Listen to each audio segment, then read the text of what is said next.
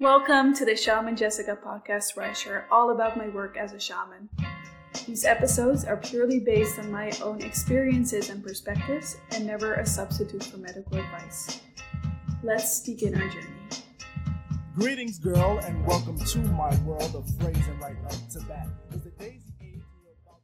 Hello, everyone. Welcome back to another episode. And today I want to address this very broad, very strong tendency that we see in society going on about fluidity and appropriation. And I also want to talk about how this, in my personal perspective, pertains to shamanism or appropriation of very ancient lineages of work, and how these terms are kind of thrown around today. So what we see is that society is becoming more fluid in many different ways. And I'm going to start out by saying something controversial, because what we're talking about here are the most sensitive subjects ever. And I'm not even talking about veganism or ayahuasca. I'm talking about things like BLM, cultural appropriation, the acknowledgement of indigenous cultures, and gender fluidity. So I think gender fluidity is a very good example, but it's so much broader than that. So what you even see is kind of the promotion of very large age gaps in relationships or open relationships. There's this whole movement now around sexuality, this third wave of feminism, where everything is kind of becoming this big mesh, where we used to have in society these strong pillars and the family was the most important one. And now, and of course, with the family, you then had, your political stance, which was very black and white. You had your religion, which was either one, you were either Protestant or Catholic or Episcopalian, or maybe you were Buddhist, but it wasn't like now you have people like trying every different thing in their life. People are exploring, their sexuality in a very fluid way. So it's like we come from generations that were kind of specific in terms of the boxes that they lived in. And I think that is a bad thing, and it's also a good thing, but I'll get into that later. And now we are entering this whole abyss of fluidity in many ways, which is a very interesting phenomenon. And I think that too is good and bad, to get straight into the point, because, when we're doing spiritual warfare, in spiritual warfare, there are principalities, Belial, negative, demonic entities that have strongholds on the earth around specific topics. Big ones are industry, finance, politics, you name it. They're as the same way that there are angels governing and protecting specific, let's say, chunks of the population. There are also principalities governing them as well as places. And Baphomet, which I'm sure is demonic, very high principality. And I say high with a grain of salt, because a demonic entity is a demonic entity, and I like to compare them more to, let's say, parasites, or maybe a different, non-threatening, less intimidating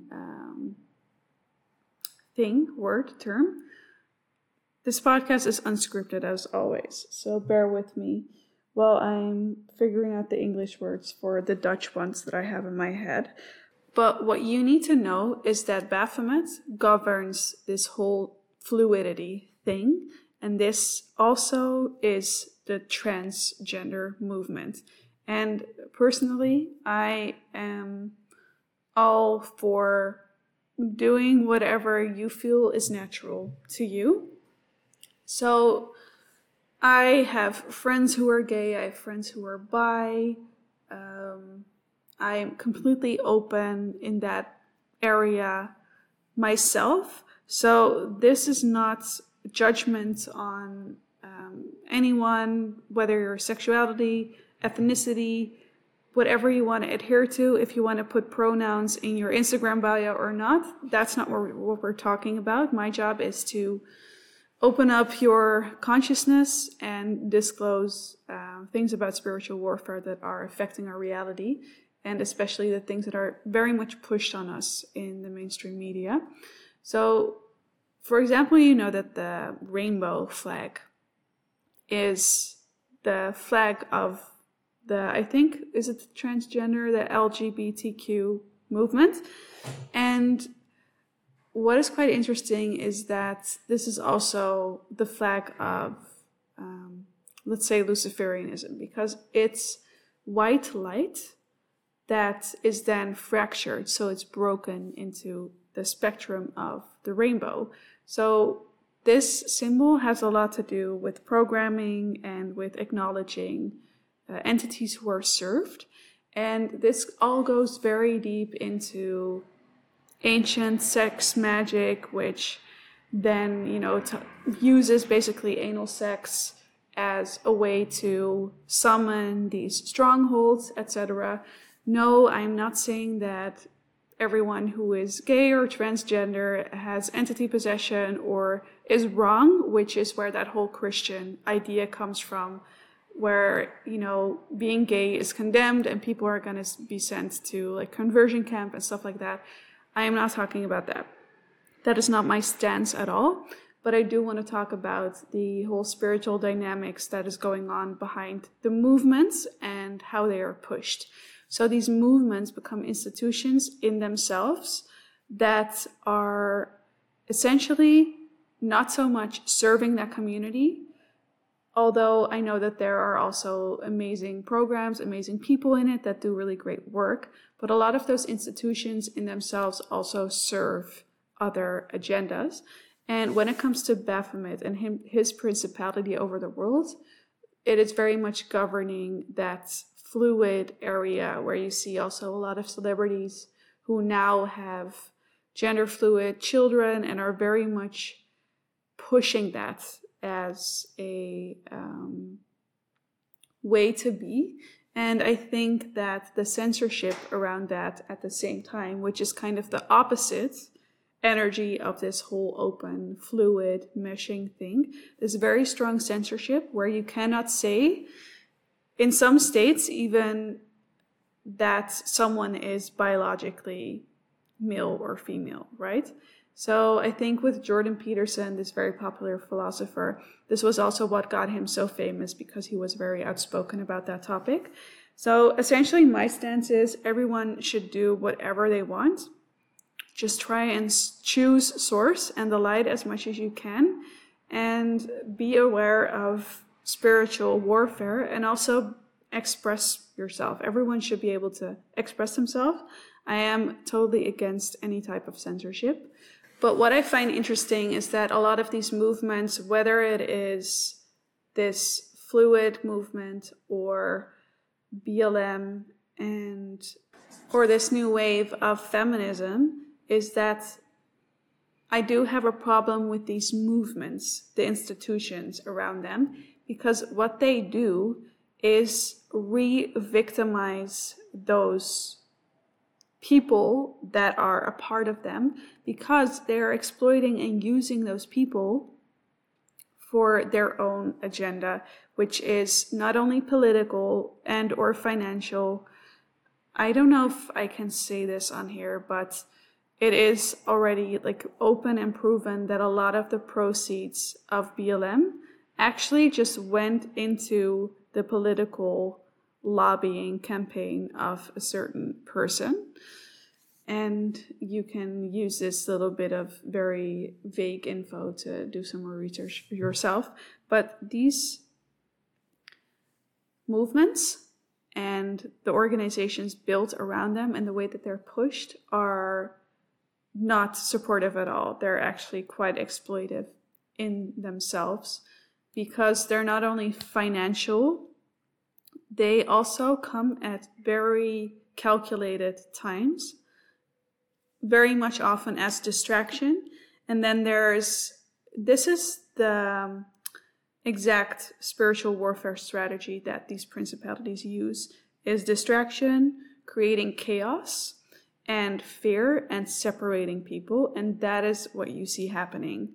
So recently I had a friend point out to me that it would be better if on my podcast episodes I would start by acknowledging the indigenous original ancestors and owners of the land here in Australia, which didn't offend me at all or in any way. I mean, I don't usually take like criticism on how to do my job anyway, but I don't do it consciously wherever it's online or, on podcasts or lives or whatever. First of all, because it's so specific to Australia that people in other countries don't really have a frame of reference for this at all. Then there's the other point where all of my content is completely unscripted. And I am also new to this country. I come from the Netherlands, which has their own very problematic colonial history. And so do all countries, because either you are a perpetrator or you're a victim of colonization. And there are very few that are neutral in this in the first place. So with these types of acknowledgements, whether it's putting the, let's say, original indigenous names of the land where you live, and this is all very much prevalent on social media as well, but you will see in classes that you take or on the news that they will do this little spiel about acknowledging the true owners of the land, or people have BLM, very much out there. And I think that although, self-expression and free self-expression is the most important thing, it's something I do all the time, when you're using external institutions to kind of validate your identity even, or your political stances, you're actually very much giving your power away, because you're feeding into division. So then you're going to point out to people that don't have it, that they need to do it. It's almost like an implicit condemning of people who don't partake in those movements. Those movements, you're feeding your energy into. You every time that you say those things, I'm not talking about acknowledging the original owners of land, but when you're constantly reinforcing these institutions in people's consciousness, it feeds into further division, and it gives more power to the principalities who govern them, which are not always good. Principalities inherently, in their definition, are not good. And I just feel like it is such a dangerous thing, in fact, because when you see everywhere that you go, every, let's say, formal ceremony, even the yoga classes you take, and they start out with acknowledging those things,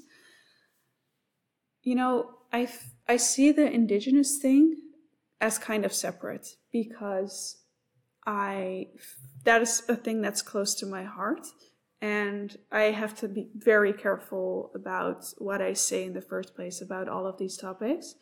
And where my frustration comes from is actually the fact that nothing is being done for these people, really, in reality. So there is still the same friend that told me, that I should probably do this on my podcast. She was also the one to inform me that the police actually can put Australian, let's say like Caucasian Australian citizens, into juvenile detention when they're 16 or maybe even older. But for indigenous kids, it's 12. And there's a lot of really messed up things like that going on. You hardly even see original Australians where I live, because this whole, central Sydney beaches area is completely overtaken and populated by white people because it's very expensive, which also shows that the socioeconomic disparities are just kept in place. And all of these people live in the, kind of like the bad areas of town where there's a lot of police brutality, and they're locked into suppression in institutional ways. And when we acknowledge them over and over in this repetition, that's almost mind control. And I actually want to say that I think that it is real mind control, especially in the media, because these are the tactics that they use. Just repeat things over and over again. That's why TV is called programming. What you do is kind of brainwash people into thinking that this problem is taken care of, which I think is a very dangerous thing. It's kind of like this little security blanket or a cop-out for having to do real work and real reparations in these areas. So this is my main problem that I have with this. So this example aside, what you see with BLM is that it happens every 4 years, right before the elections. It divides people. It is an excellent tool to make an elected president or a candidate look really bad, because then they're forced by the mainstream population that feeds into this stuff to acknowledge it in a certain way, which makes people look away from, might I say, even more important structural problems like human trafficking and what is being done with kids. So all of these movements are very opportunistic, and what they do is distract us, divide us, and they give more power to the principalities that govern them. And that is how they take a stronghold on the earth, because what they always do is mask themselves as something good. And it's to throw people off. It means that you have to be very discerning to see through it. And it also means that if you then really voice the truth about these things, people are going to villainize you and demonize you, which I'm sure a lot of you listeners are going to do with me after hearing this episode, which fine by me. I think that these topics are too important to not talk about. So when I talk about the things that are being done to kids, I have to be very careful about what I say on these types of platforms, but I think most of you know.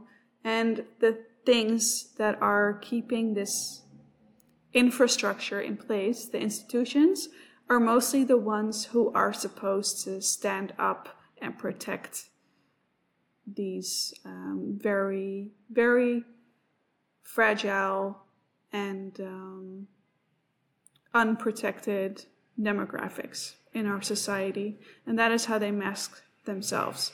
So that is a whole bag of cats in itself, that subject. But this is how I feel about most of those movements. So I feel like this is a whole topic in itself. And in the next episode, I'll go deeper into how this all pertains to shamanism and, let's say, calling yourself a shaman, appropriating a very ancient term or job. And see you in the next episode.